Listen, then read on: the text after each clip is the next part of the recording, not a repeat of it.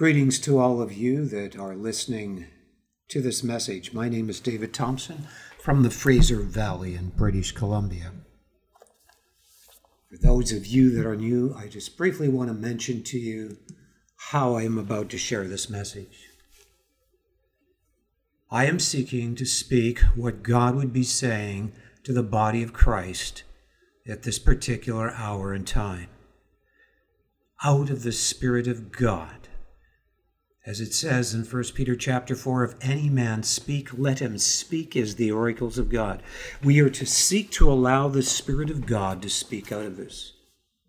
Not just give some prepared message that we've put into our memory, but to allow the Spirit of God to rise up through us and to speak beyond ourselves what we in our own natural selves would speak. Part of facilitating that involves with myself the casting of lots upon a particular chapter of the Word of God each day of the week. Usually I don't do it on Sunday, where there's an equal chance for any particular scripture to come forth. And then I meditate on that passage of scripture for a half an hour, and then in that half hour also make some brief notes, and usually, or at least often, speak immediately after doing that. This week I received the theme chapter I believe that I should speak on, which is Luke chapter 12. I don't know what I'm going to be sharing. I'm trusting the Holy Spirit to speak through me. So we will begin by reading Luke chapter 12.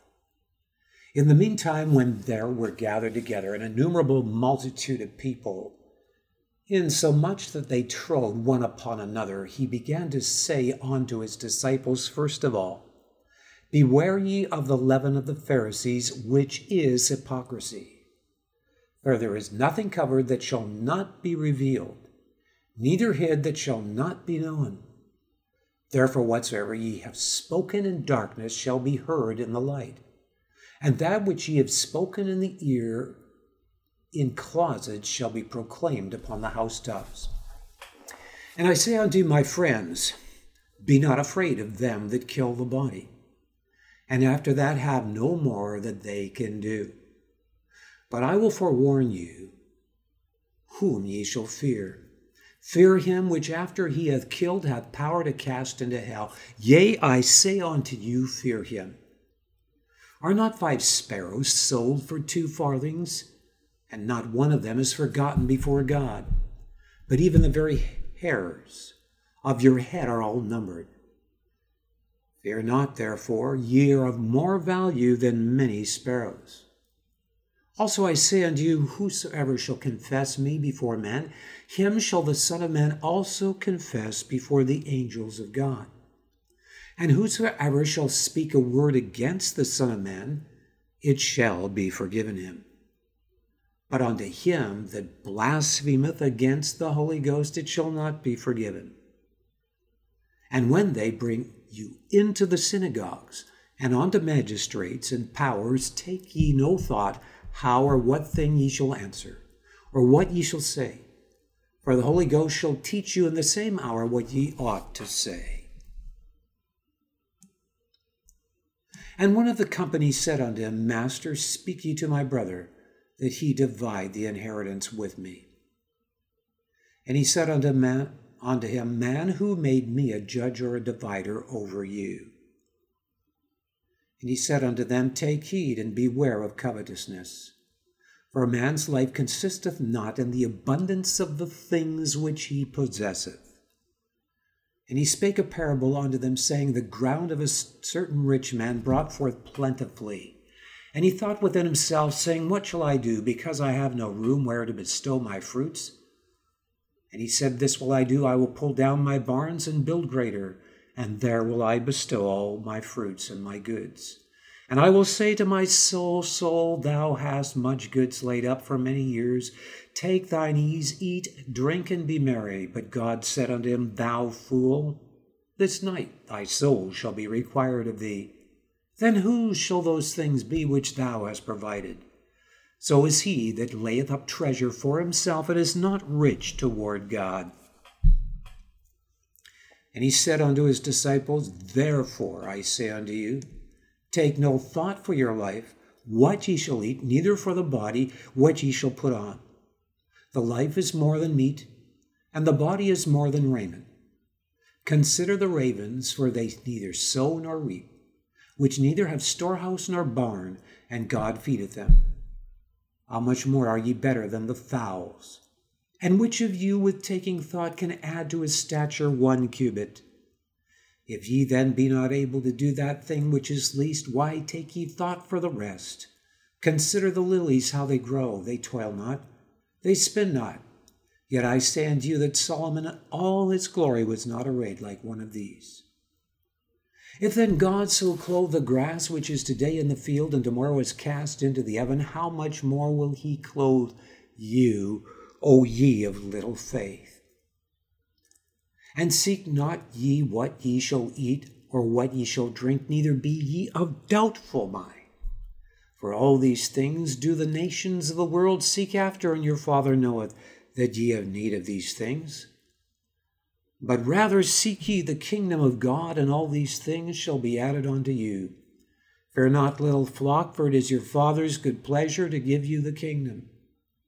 Sell that ye have, and give alms. Provide yourselves bags which wax not old, a treasure in the heavens that faileth not, where no thief approacheth, neither moth corrupteth. For where your treasure is, there will your heart be also. Let your lions be girded about, and your lights burning, and ye yourselves like unto men that wait for their Lord, when he will return from the wedding, that when he cometh and knocketh, they may open unto him immediately. Blessed are those servants whom the Lord, when he cometh, shall find watching. Verily I say unto you, that he shall gird himself and make them to sit down to meat, and will come forth and serve them. And if he shall come in the 2nd watch, or come in the 3rd watch, and find them so, blessed are those servants. And this know, that if the good man of the house had known what hour the thief would come, he would have watched, and not have suffered his house to be broken through. Be ye therefore ready also, for the Son of Man cometh at an hour when ye think not. Then Peter said unto him, Lord, speakest thou this parable unto us, or even to all? And the Lord said, Who then is that faithful and wise steward, whom his Lord shall make ruler over his household, to give them their portion of meat in due season? Blessed is that servant, whom his Lord, when he cometh, shall find so doing. Of a truth I say unto you, that he will make him ruler over all that he hath. And if that servant say in his heart, My Lord delayeth his coming, and shall begin to beat the men servants and the maidens, and to eat and drink, and to be drunken, the Lord of that servant will come in a day when he looketh not for him, and at an hour when he is not aware, and will cut him in sunder, and will appoint him his portion with the unbelievers. And that servant which knew his Lord's will, and prepared not himself, neither did according to his will, shall be beaten with many stripes. But he that knew not, and did commit things worthy of stripes, shall be beaten with few stripes. For unto whomsoever much is given, of him shall much be required, and to whom men have committed much, of him they will ask the more. I am come to send fire on the earth, and what will I, if it be already kindled? But I have a baptism to be baptized with, and how I am straitened till it be accomplished. Suppose ye that I am come to give peace on the earth? I tell you, nay, but rather division. From henceforth there shall be 5 in one house, divided 3 against 2, and 2 against 3. The father shall be divided against the son, and the son against the father, the mother against the daughter, and the daughter against the mother-in-law against her daughter-in-law, and the daughter-in-law against her mother-in-law. And he said also to the people, When ye see a cloud rise out of the west, straightway ye say, There cometh a shower, and so it is. And when ye see the south wind blow, ye say, There will be heat, and it cometh to pass. Ye hypocrites, ye can discern the face of the sky and of the earth, but how is it that ye do not discern this time? Yea, and why even of yourselves judge ye not what is right? When thou goest with thine adversary to the magistrate, as thou art in the way, give diligence that thou mayest be delivered from him. Lest he hale thee to the judge, and the judge deliver thee to the officer, and the officer cast thee into prison.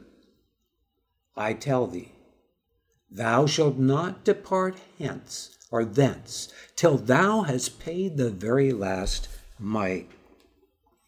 And my mouth is dry after reading a very long chapter of 59 verses, so excuse me.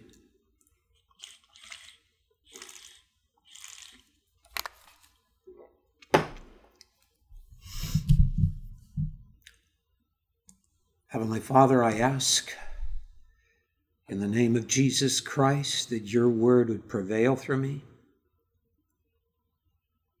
to touch the lives of those who in your foreknowledge have come to listen to this message, to speak to the body of Christ, that this would be a time when your word would have utterance and free course, to bring forth your purpose and your glory in all the earth, preparing your corporate bride for your coming. First, what I will do is just briefly read the notes I made on Luke chapter 12 within that half hour. And in this case, I did use kind of an outline of 4 paragraphs for 4 sections of Luke. And the most part I meditated on was from verses 1 to 12. And in this first point, I said this hypocrisy has a very leavening influence and is because of not being honest and transparent before God. It finds its root in self-grasping fear due to the failure to fear God. When we genuinely fear God, we become totally honest and transparent before God, which brings us to the place of true humility and honesty in the recognition of our helplessness and guilt apart from the mercy of God. Thus, we reciprocate out of the reception of the mercy of God, the love of God, and grow in strong identity with God that is dead to identity with this world in relation to self. This makes one fearless to boldly confess Jesus Christ before the world in the face of persecution and death itself. And so I saw in these first 12 verses that what Christ was saying were not disjointed thoughts. They're all correlated. And I brought that out in what I just stated here. The second section, I said this: if we seek to feed our own securities and comforts of self with our labor and time, instead of seeking the kingdom of God first above these things, we will be judged by God with the hypocrites and the unbelievers. That's verse 13 to 21. And in the third section, verses 22 to 53, we are to be living our life as if the Lord will return at any moment, because the Lord will return when we do not expect him to return if we are living otherwise. In the last section, verses 54 to 59, if we are watching and ready for the Lord's return, we will discern the time that we are living in, so that we are about those things for the kingdom of God, and will judge and discern those things that are right before God, so that there is no grounds and judgment in us to cast us into captivity away from the presence of God. My, oh my.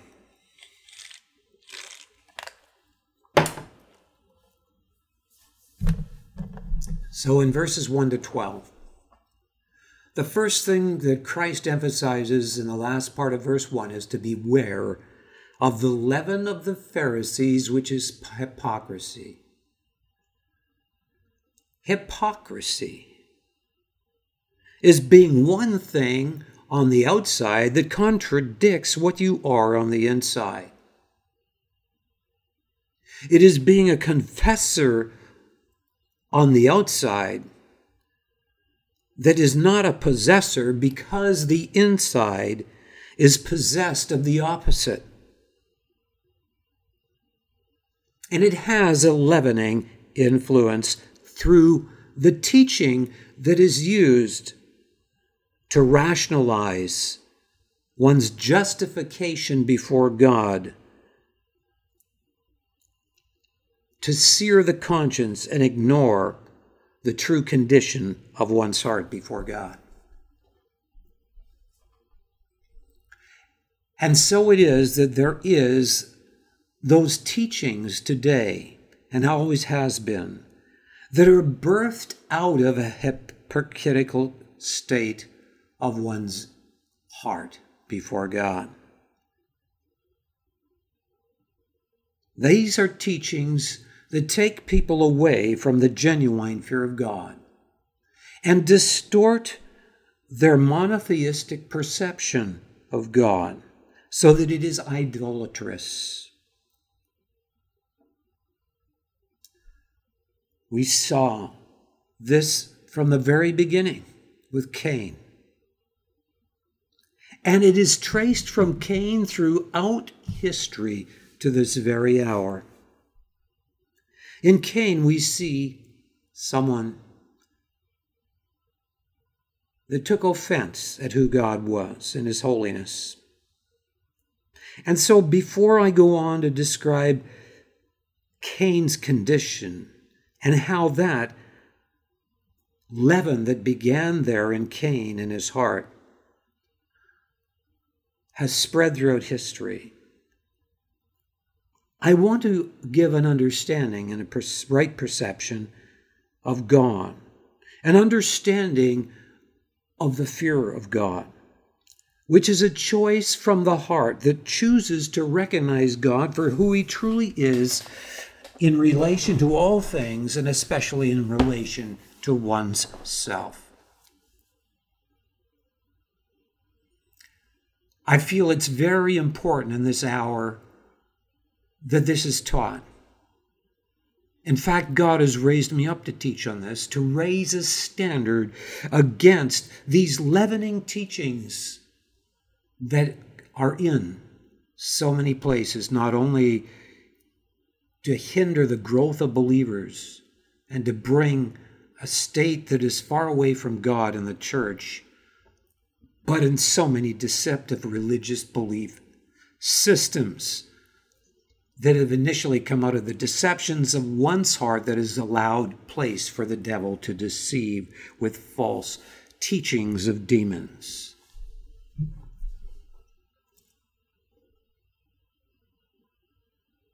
In describing God, I want to say it this way. I'm going to describe, first of all, what truth is.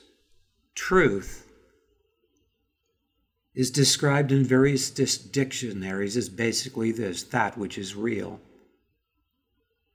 So you look up what the word real and reality is in various dictionaries, and basically it can be defined as this: that which is unchangeable, which is immovable, which is indestructible, and which is everlasting. One of the names for God is basically summed up with the word reality. Yahweh, also known as Jehovah, depending on whether you use the vowels later on that were used in the Hebrew or not. This basically means the self-existent one. It was expressed this way in both the Old Testament and the Second Testament after Christ. Christ said, "I am that I am." Yahweh said, "I am that I am." In Hebrew it is, Ahiyah Asher Ahiyah. It's a very clear definition that God is the ultimate source of reality. And so what is reality?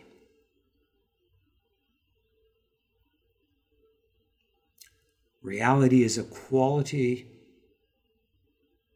that has life without corruption. If there was death in reality, it would not be an everlasting reality and therefore would not be the source of reality.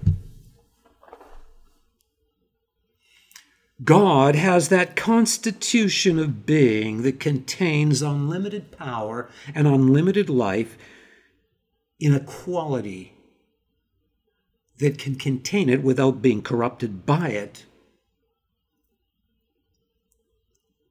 or allowing unlimited power and life to be corrupted, and is thus indicative of God being the very source of unlimited life and power, that is channeled in a direction without corruption and therefore in a direction that is fully creative and ultimately good.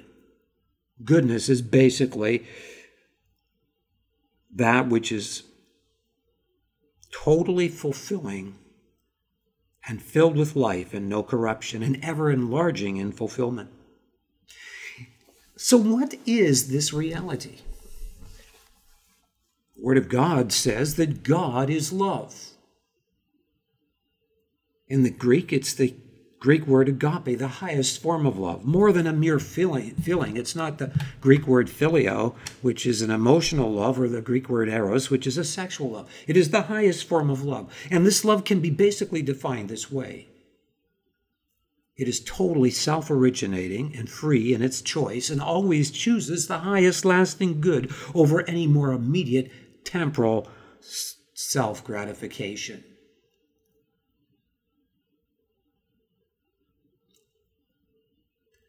Because it is this way, it is a love that is innate with an integrity, that is, as it were, like a blazing fire of judgment against the slightest word, thought, or deed that would be anything less than choosing the highest lasting good over any more immediate choice of self-gratification or fulfillment.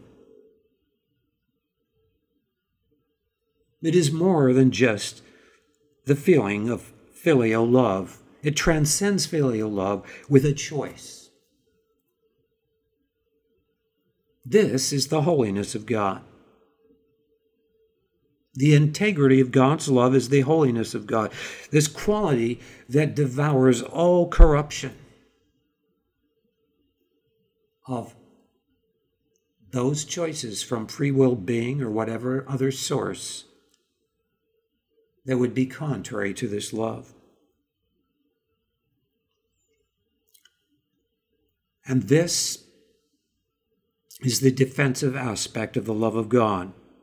And it is most well illustrated in nature, which is filled with negatives and positives. Mathematics has the negative and the positive. Electricity has the negative and positive. All the cells and everything is held together by negatives and positives.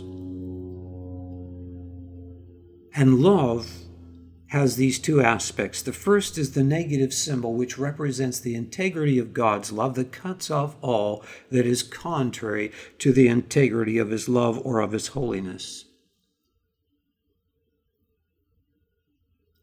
It is the foundation from which creativity can spring forth with unlimited power and life that can be held without corruption and can ever express itself in greater and greater realms of enlargement and fulfillment. And it was ultimately expressed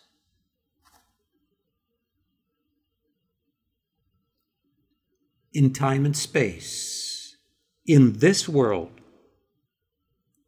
in God seeking his ultimate purpose for creating this world and for creating all things, which is that he would have a corporate bride come forth out of those that he has created, especially those that are most closely created in his image, which is the human race here on earth. And so God's love requires judgment. But this negative symbol also represents foundation, not only the cutting off of all those things that are corruption, but foundation from which springs this creativity that was ultimately expressed in the fact that God's love was so ultimate in its perfection of integrity that he could actually take judgment upon himself for creation, for his creation, for you and me, who through the indirect temptation of the physical realm have sinned against God, and therefore are under the judgment of God's holiness. That God could love you so much that he came into the center of history in Jesus Christ and suffered more than you, the mere creature, and humbled himself more than you, the mere creature, so that you could repent, because his love was outpoured in his blood for you on the cross, so that you could be cleansed and made white as snow. And he suffered more than you, the mere creature. This is hard to grasp, a love that great, that he would absorb the judgment of God upon himself and actually be able to rise from the dead because he did not break his union with who he is, God. Now, some of you might be filled with questions when I'm talking about this. So I want to explain to those that are not from maybe the same background that I'm talking not about three gods. I'm talking about the one true God. For God to be truly almighty, he must be able to be in personage and conscious intelligence beyond time and space to rule in that realm that sees the end from the beginning. In time and space, which is the creation realm, he must also be in personage to rule there. If he wasn't in conscious intelligence and in personage in that realm, then he would not be God or able to rule over the creation realm. And he also filling all space. So we have beyond time and space, in time and space, and filling all space. The three ultimate aspects of existence, which are in many different dimensions, as has been found from particle physics. And God is the Almighty's one. He's not three gods. He's the one true God. As the Father in government, he governs beyond the time and space realm. He is the originator of all things, because the word Father basically means originator.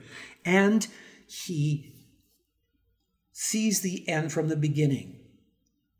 As the Son, he is the full expression of the Father beyond time and space into the time and space realm. In fact, the word Son basically means expression of the source, who is the Father, into the time and space realm. In Hebrews 1:3, it says that Jesus Christ is the full expression of the Father. Christ himself said in John 14, "He that has seen me has seen the Father." And so Jesus Christ is the full expression of the full quality of God's being into the time and space realm.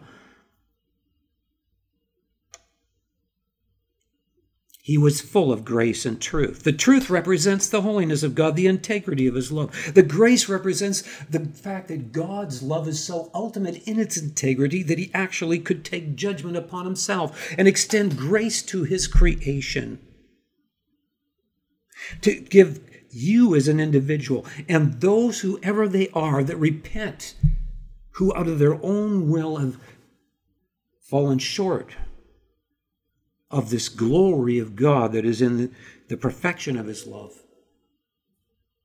that they could be reconciled to God, who have not directly sinned against the blessing of his glorious presence through sin via the physical realm, indirectly sinning against God. And when I say indirectly, that doesn't mean you're any less guilty. That's just an explanation to understand that we could be reconciled to God. So what we have here is one true God, and then the Holy Spirit, which is God in personage, in omnipresence of full knowledge everywhere at the same time, with the ability to be in personage everywhere at the same time, to be creative everywhere at the same time, because his presence is attached to every particle of existence that he has created. One of the names of God is Elohim, which means the Almighty's One. There's a plurality because God is governing in all dimensions that he has created, beyond time and space, in time and space, and filling all space. And if he was not in personage in those three aspects, he wouldn't be really ruling in those realms and would be less than God. And if he could not assure to his creation destiny, it would imply that he created a creation without purpose and would imply that he is imperfect. But he has provided for you and whoever will the opportunity to be reconciled to God. But it involves choosing to genuinely fear God. And what Christ is talking about in this passage has to do with the fear of God. But it starts out describing hypocrisy, the condition of one's heart where we justify independence from God with religious things that we feel are acceptable before God. Now, this takes us back to Cain. Now I've laid a foundation in order to describe Cain. Cain was offended at the consequences of suffering in the world and of the curse. Oh, it was subtle. There was an alienation in his heart, and he began to withdraw from God and to perceive that he was more like an enigma. He had offense against the holiness of God. And I can tell you that there are many people that become offended and say, God, if you're God, why do you allow all this suffering in the world? God, if you're God, why did this happen in my life and to my family? How could you be God and let all these things happen when you're supposed to be so powerful? And there's offense that happens because we wonder why God allows these things individually and as we observe throughout the world, just like Cain.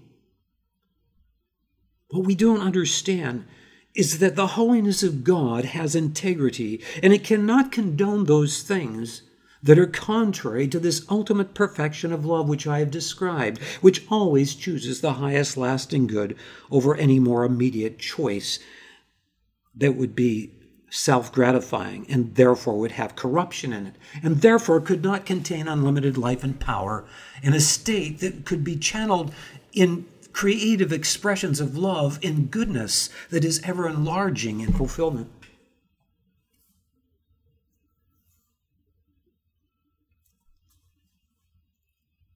And so,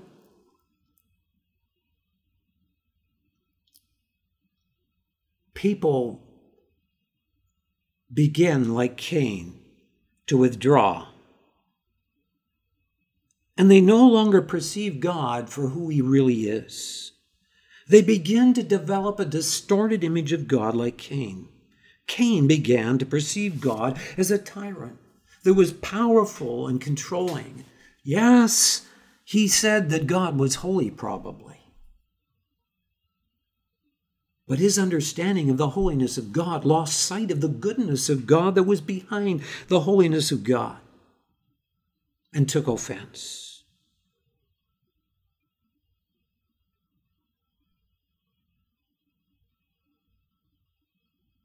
Forgetting that we are mere humans and our understanding is limited, that we should trust God, that his holiness is good. This was the whole issue even with what Job went through.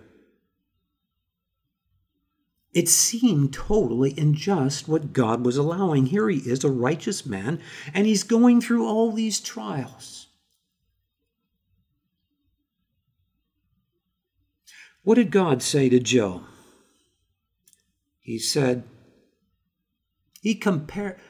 when he appeared at the end there, he started describing how he is so creative and that he creates this and he creates that.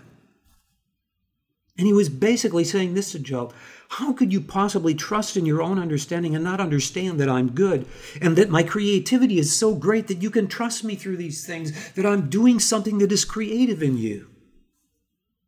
In essence, that's what was being said. He gives them many examples of his creativity. And this is mentioned also in Peter, where it says, "Them that suffer are to commit the keeping of their souls unto God as unto a faithful Creator." One that is faithful in his creativity, to realize that he has an ultimate purpose of good, that it's not forever. If we trust him through it, if we do not take offense. And what happens when we take offense is there's a distorted, idolatrous, monotheistic view of God as someone that demands submission, but we've lost sight of the goodness of God. King David said, "One thing have I desired, and that will I seek after, to behold the beauty of the Lord all the days of my life." It says that we're to worship God in the beauty of holiness. You see, it's out of holiness that comes wholeness, because it is only holiness that can contain life and power that's unlimited, in a state that can be channeled in goodness, in ever-enlarging realms of creative fulfillment that are expressed out of a pure love, a pure agape love.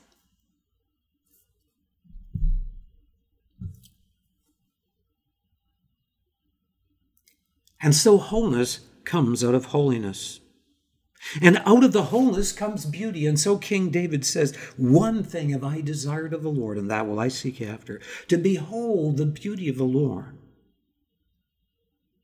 And he goes on, and I won't go on with that verse. Those that genuinely fear God choose to recognize God for who he is in reality, which is a quality of being that is ultimately trustworthy. When the serpent whispered into Eve, "Hath God said?" at that moment when she made the choice to buy into that lie, she no longer perceived God as ultimately trustworthy. She lost her trust in God and bought into a lie of a false teaching that the serpent was giving her, that she could become a god and somehow avoid the consequences of her choice.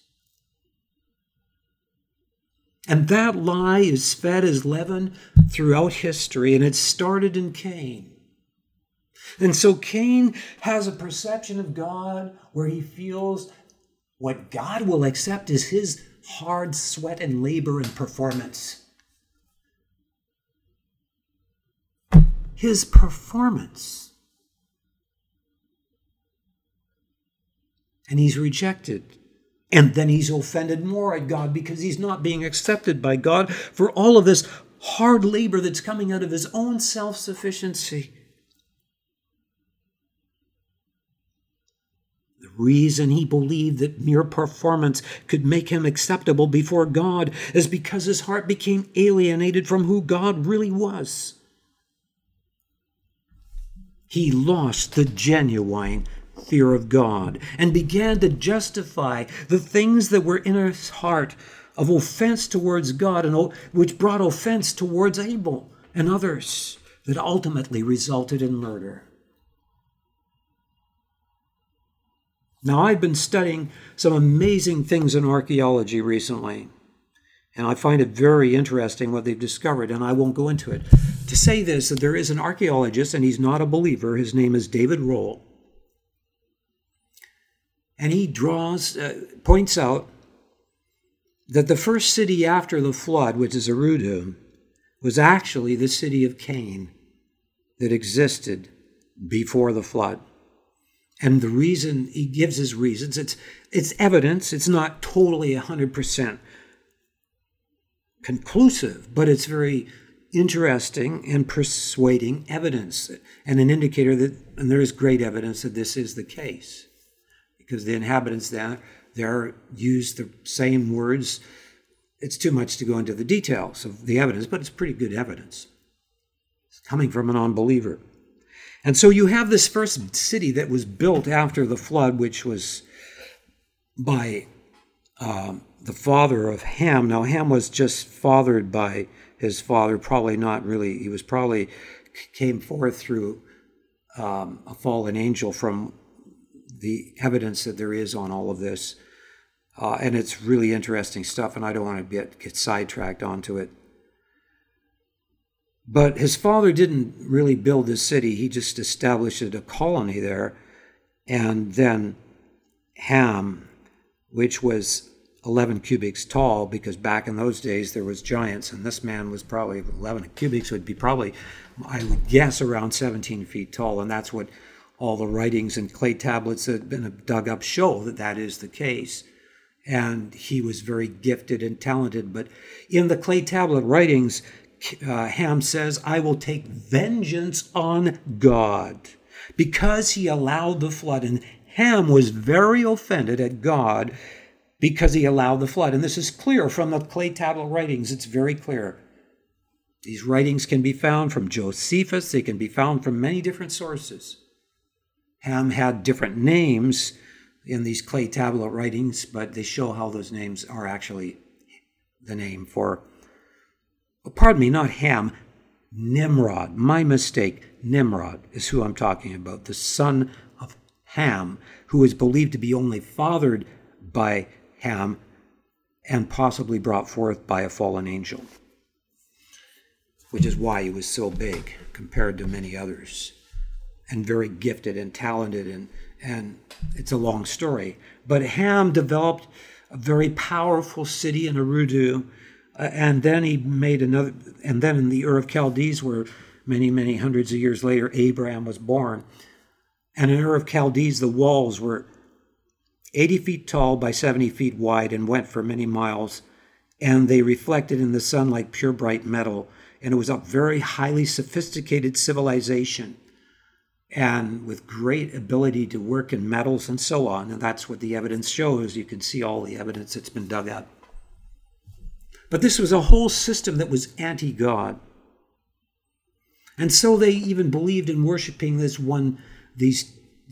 gods. They developed a distorted view of God. Cain developed that distorted view of God in the city of Cain before the flood, which carried on for some time before the flood came. And then after the flood, they recognized where that city was after the flood.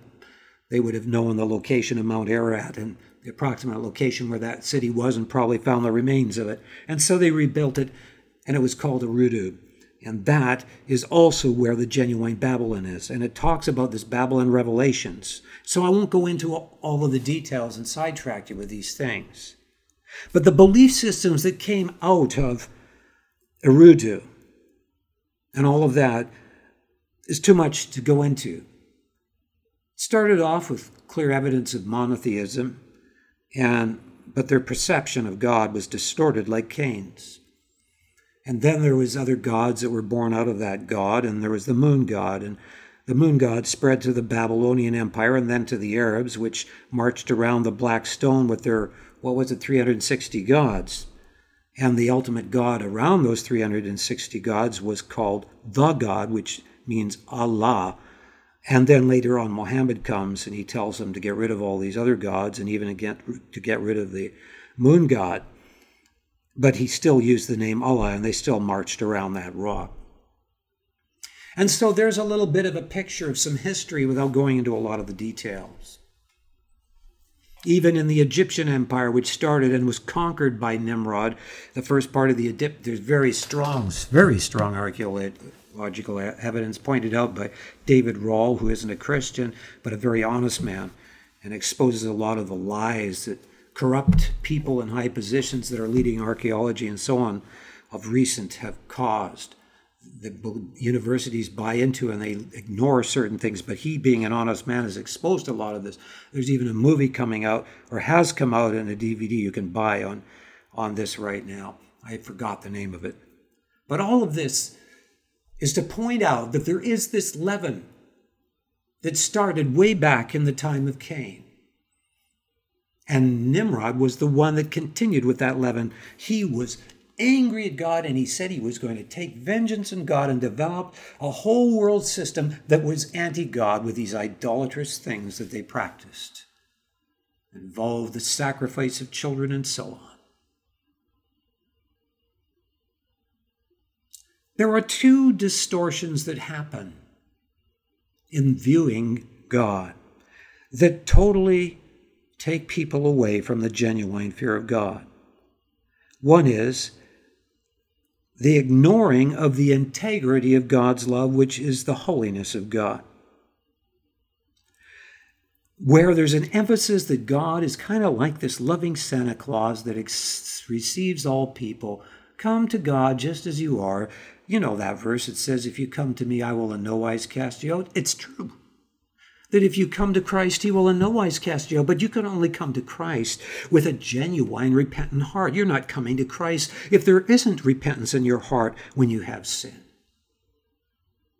If you come and you think that through your performance you can justify yourself before God and ignore the root things in your heart that are contrary to God, you're not really coming to Christ. And you probably have ignored the integrity of God's love and embraced a false grace gospel. On the other hand, I have seen churches that become condemning and legalistic to the negation of the grace of God. And you can pick up on those churches the tendency for people to be in bondage and to turn away from God because they feel like they can't receive his grace or make it. And so you have these two extremes even in the body of Christ. And so Christ is speaking here, and he says to the Pharisees, beware ye of the leaven of the Pharisees, which is hypocrisy, for there is nothing covered that shall not be revealed. But what we tend to do is cover what's in our heart and not be honest and transparent before God. Neither hid that shall not be known. Therefore, whatsoever ye have spoken in darkness shall be heard in the light. And that which ye have spoken in the ear in the closet shall be proclaimed upon the housetops. And I say unto you, my friends, be not afraid of them that kill the body. Now, is there a connection between what he just said? It seems like he's changing the subject. Suddenly he's saying, be not afraid of them that kill the body, and after that have no more that they can do. The tendency for people is to put a stronger identity in relation to those that are their friends or those that they want to be looked up to highly because they're part of their upbringing and their background and what everyone else looks up to so highly. So they want to be like their friends and look up to the same things highly. And so their motivation is out of an identity, not in a relationship with God, but more in a relationship with whoever they are putting their identity in, whether it's their friends. Christ described this in John. He says, whatsoever is born of... First of all, it says in 1 John, that whatsoever is born of God overcomes the world, and this is the victory that overcomes the world, even our faith. The word faith is the Greek word pistis, which means persuasion. Our persuasion is in who God is. But if we are persuaded by our friends, and that's where identity is, then there will be fear in our heart of being rejected by our friends, more than a reverence and an awe for who God is. And so what we do is we become dishonest. And we justify the dishonesty by false teachings that our friends give us in order so we can have security more in one another than in our relationship with God. We see this principle happening throughout church history. Originally, God puts the that he's raising up by his Spirit through the crucible of testing and trial in the wilderness, such as Moses and others that were men of God that lived a selfless life. And in God's time were raised up by him supernaturally as leaders. But over time, as people begin to be at ease and not to seek God, and not to fear God, and to practice the genuine fear of God through seeking God out of humility, those come into leadership that have motives that desire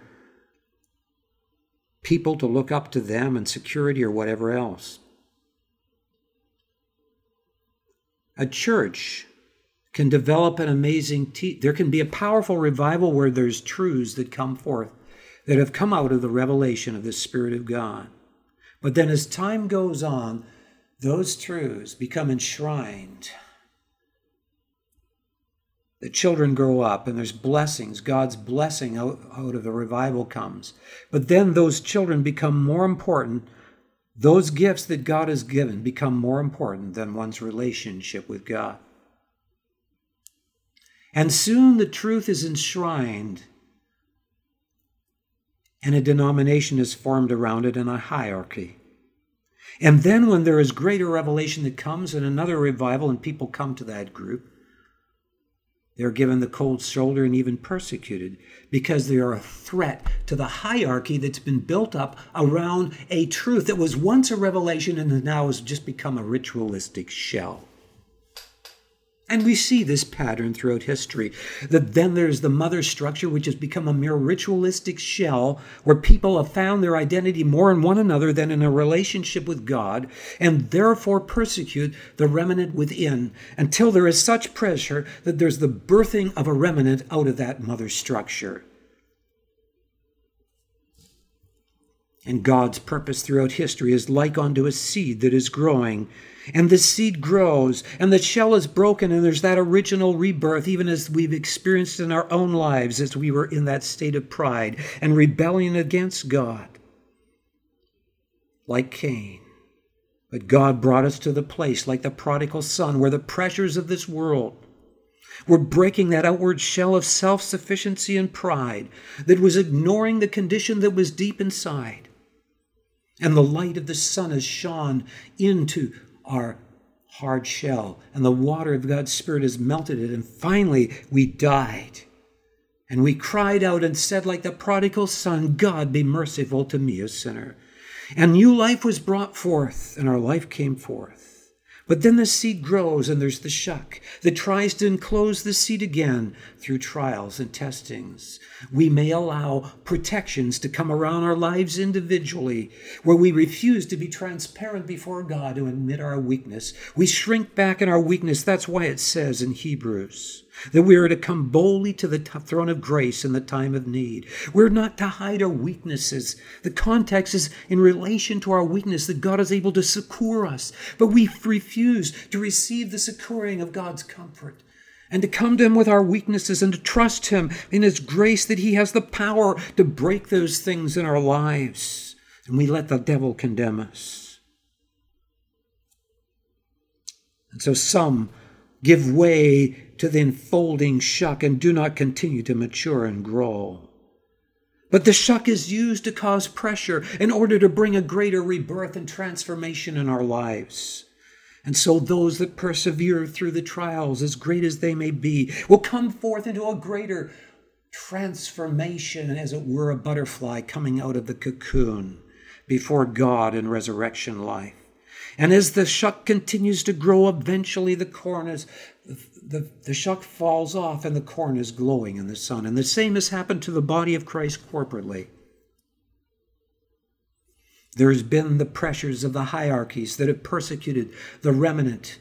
But as they persevere, there is the throwing off of those things that are not of God. And as history goes on, there's the greater and greater transformation, but it's still within the shuck. But at the end, God has His bride. And the shuck falls off forever, and the corn is glowing in the sun, as it says in Romans chapter 8. That there will be the manifestation of the sons of God that will bring the liberation of the whole creation. It's described in Hosea as well, where it says the heavens shall hear the earth, and the earth shall hear the corn and the wine, and the corn and the wine shall hear Jezreel. And Jezreel means it will be sown of God. And that is what God is seeking to do, is to bring us into a relationship with him where he can be allowed to be sown into our lives. By allowing the state of self-confidence and pride and self-sufficiency that is in independence from God to be broken. It is an ongoing process. The Word of God says that as we have received Christ Jesus the Lord, so walk ye in him. And how did we receive Christ? Christ described it this way.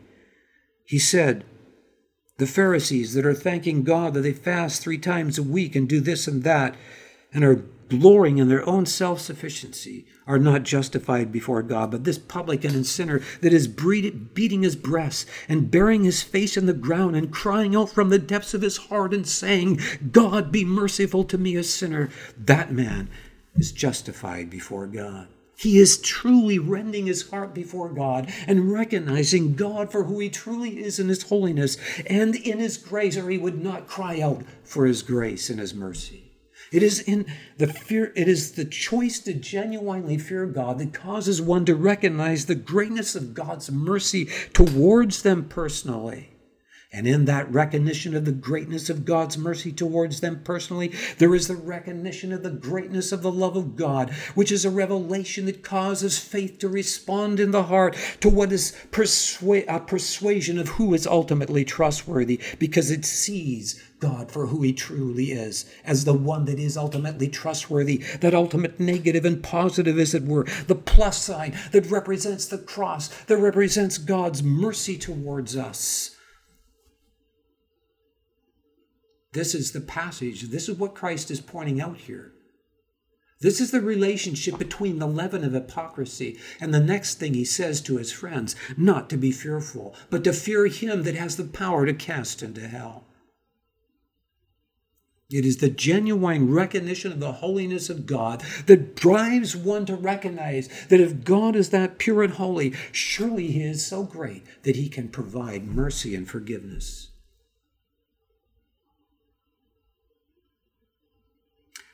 This is not something on an intellectual level. I am describing things that may not be comprehended by the mind, but are what is going on in the heart. It is a turning of the heart in the right recognition of God. That bursts the genuine fear of God, that is the genuine fear of God, that bursts the perception of God's love, which causes faith to respond, because faith works by love, by the revelation of the love of God.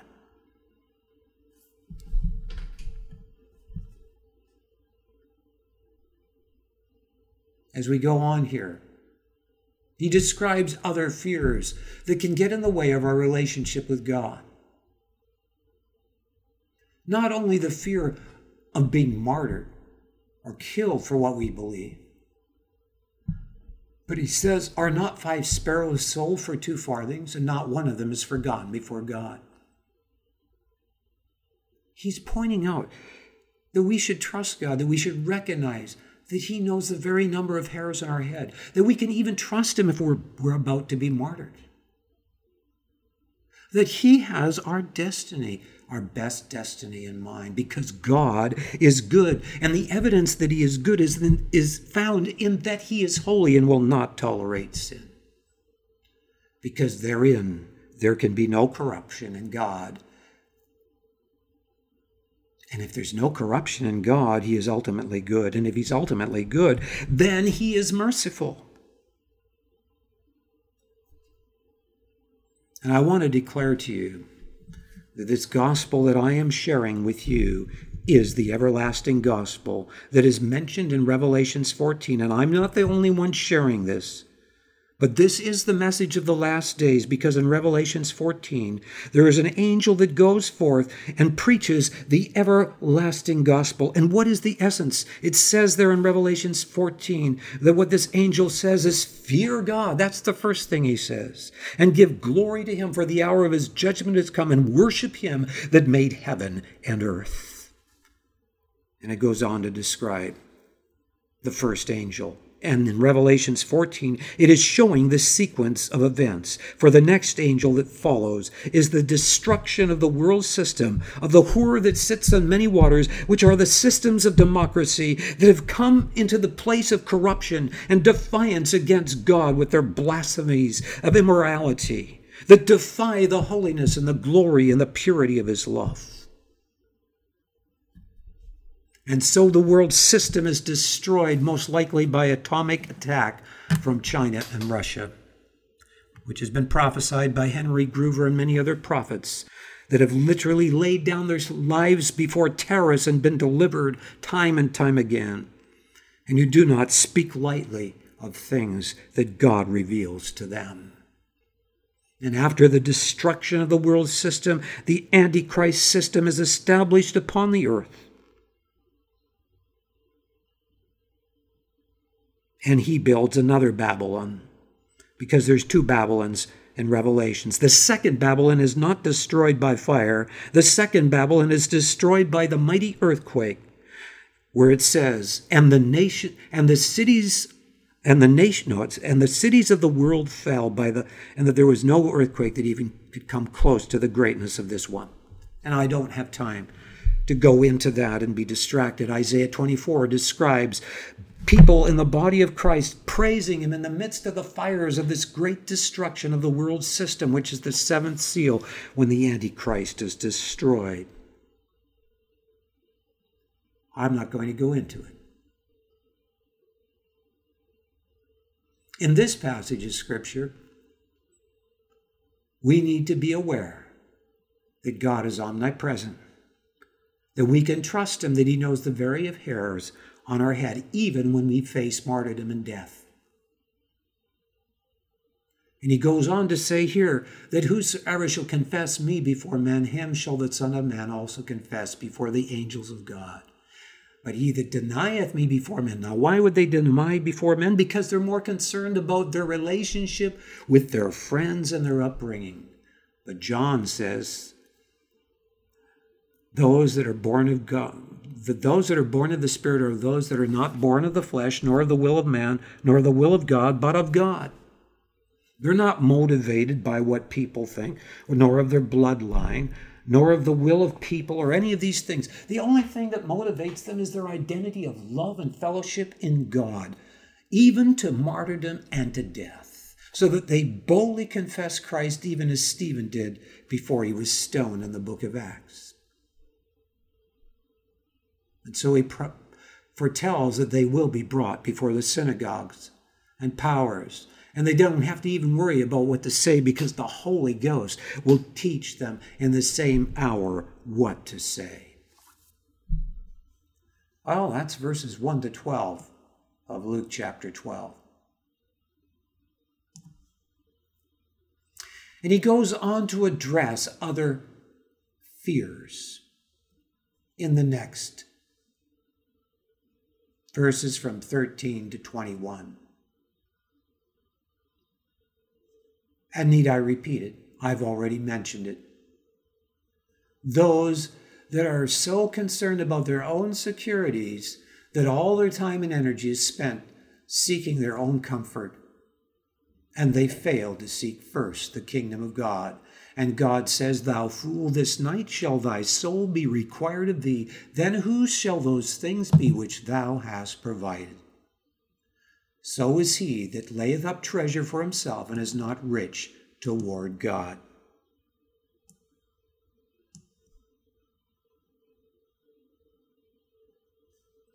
And then in verses 22 to 53, we are to be living our life as if the Lord will return at any moment, because the Lord will return when we do not expect him to return if we are living otherwise.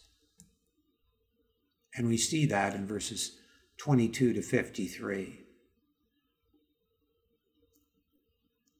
We are to be walking in a love relationship with God.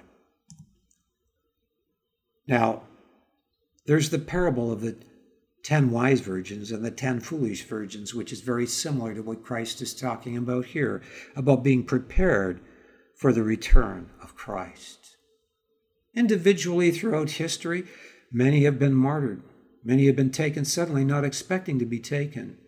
But if they're in a right relationship with God, it's as if they never even died. For Christ said, whoever believes in me, though shall never die, though he were dead, yet shall he live. And precious in the sight of the Lord are the death of his saints. Yes, there's the separation of the body. God is right there to bring an abundant entrance into the kingdom of God. And there's a movie coming out soon on that pastor that was killed in a car accident and was dead for, 40 minutes, which is an amazing story. But we are to also be ready, especially in this hour, for the soon return of Christ. Not to be asleep, but to be awake. And the Lord is after his corporate bride, and he's jealous for his corporate bride as never before. And he's wanting us to know such an intimate relationship with him that we can hear his voice, so that we do not do our own plan and agenda, but are about feeding his sheep and doing those things that he's called us to do. We are to be ready, for the Son of Man cometh at an hour when you think not. And of course, he says that we're to have our loins girt about, with truth, and our lights burning. We're to be those that are a blazing light in the midst of the darkness, that are always looking onto the return, the marriage of the Lamb. And the body of Christ today, God is challenging the body of Christ to come forth out of its sleep and to hear the trumpet call of the Spirit. What does that mean? It means to come out of the shells of our own comfort and not be like the 10 unwise virgins. Yes, you can go to a Spirit-filled church and your oil can be filled up and you can have really good messages and really good meetings, but you are not open to the full counsel of God. So there's not the extra oil because you're not going beyond your comfort zone. Are you willing to let go of a denominational mindset that does not receive others as Christ commanded us to receive one another, because you only receive those that are of the same mindset and part of your group? Are church denominations willing to cast off the shell of denominationalism? I believe in these last days there will be church denominations that will literally cast off the shell of denominationalism, and they will not allow the hierarchy of man that is insensitive to the Spirit to be in leadership. It's not enough when professionalism, because you go to a Bible school and you get a degree, becomes the major criteria for being a pastor. It is not allowing the Spirit of God to raise up those that he's gifted as pastors, those that he's gifted as evangelists and prophets. Those hierarchies must repent of their insensitivity and to make professionalism the focus over the witness of the Holy Spirit as to who has been gifted in the body of Christ to be in such positions. When we start our church services, are we allowing the full headship of Christ to inhabit our corporate body in our gatherings? To inhabit the corporate body of the city that we dwell in with the other churches? Are we allowing the headship of Christ? I am preaching in this hour the headship of Christ to come back into the body of Christ, that he might fully inhabit it with his glory. And that headship requires that we do not cry and complain because there's so few people coming to the prayer meetings, but that we make the church itself a house of prayer. Oh, how wonderful it is when the leadership, before in the actual church service, gets on their faces and humbles themselves till they are wailing, till they are in brokenness before God sometimes. I'm not saying he's always going to move in the same way. But to where they are in awe before God, where we can learn to wait and be still in humility before God, and just be in a place of prayer, of being conscious that Christ is in our midst. And then out of that place of hallowing God as the Father, as it says in the Lord's Prayer, to allow the Spirit of God to rise up within us in the gifts. And then one shares out of the moving of the Spirit one thing and another. And we begin to see that God is confirming what this person is saying is the same as what that person is saying. And then what the pastor is about to preach on turns out to be exactly what they were prophesying without that knowledge being known to one another. I was actually in a church where this happened over and over again, and I found it amazing, and I never found a church since that moves in that way. Even though that church tends to, in my judgment, have some measure of a denominational mindset, but they are a wonderful group. And that's one thing that I was amazed at that happened in that church. And I pray it continues there and that they go on to such enlargement that there is no shell that would limit God in their midst. And I pray that for every church, that the leadership would learn to allow the headship of Christ to come down, and they would build the church on the foundation, which is a house of prayer. And then it is then that there's the spirit of control is broken that limits God. Paul said that God has put more abundant honor on the part that lacks, that there should be no schism in the body. So what is the cause of division and denominationalism in the body of Christ? It is that God cannot allow more abundant honor to come unto the part that lacks because of control. Because the body of Christ cannot function and move in the gifts of the Spirit because they've not started off on their faces in humility before God, out of the fear of God.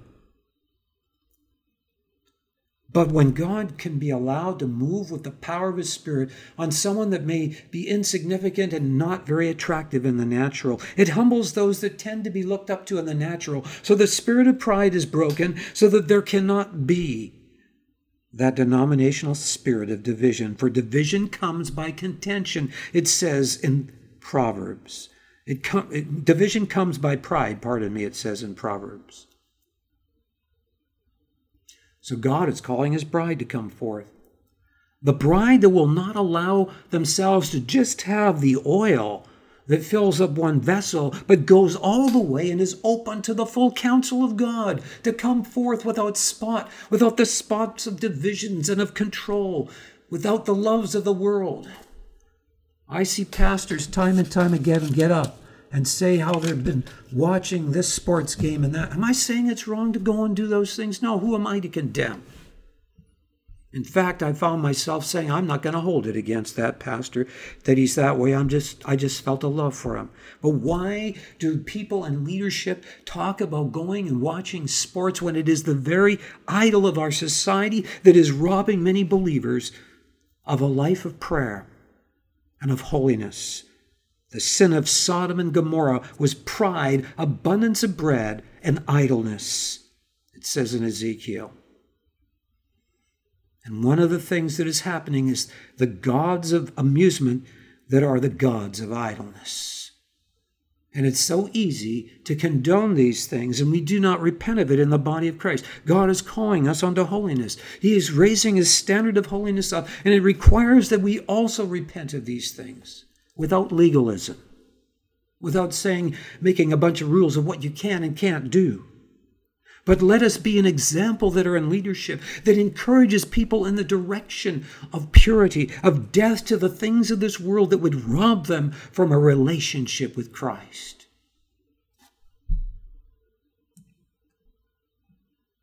Thus we will be the wise steward, whom when the Lord comes, finds serving His sheep and not beating them because he's becoming drunken with the loves of the world, and justify those loves with the congregation that have caused a hardness of heart and an adultery from God with the world, that in turn out of that hardness of heart has birthed literal adultery and divorce in the church. Oh, when there's the love of God, we want to get before one another and wash one another's feet, as it were, with the word of God in humility. Above all, before the feet of Christ, like Mary that broke the alabaster box, we will come and break our hearts from all those things that would hold back the full torrent of the oceans of his love that he desires to inhabit the body of Christ with, till we become all in the unity of the faith of the knowledge of the Son of God, unto a mature man, unto the fullness of the stature of Christ, till we become an habitation of God through the Spirit, that allows the greater works of the Spirit and of his glory and power to be executed through the body of Christ, to turn and conquer a nation for him. The secret strategy that God has to conquer the nations of the world in this last day is not a political solution. It is the body of Christ coming forth to become his bride, filled with his love, that shines as a bright light in the darkness of this world that is filled with the temporal baits that the enemy uses to manipulate their lives to destruction and greater emptiness. And so I encourage the body of Christ, come forth and be his bride. There was a time when Lincoln called for a full day of fasting and prayer without food or water in the United States, and other presidents did that. What would happen if we, as the body of Christ, made a 3-day fast without food or water for those that could endure it, and cried out with all our heart for God to save the multitudes and to save our nation and to save the United States and the nations of the world? What would happen? Brothers and sisters, let us begin to not let the thirst of God be quenched in us by the thirst of this world that would take away from a thirst for ultimate reality, which is in relationship with God.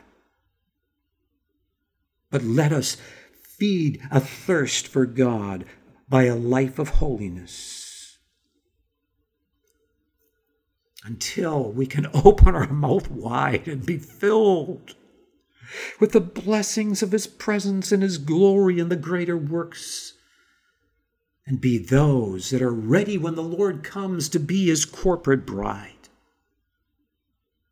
I pray that this message goes forth to multitudes that would be open to hear it. And thank you for listening to this message. Pray for me that God would meet my needs financially so that I can be released to spend more time and give myself to the Word of God and have less entanglements with the things that are responsibilities where I need to meet various payments. God bless you all. Amen.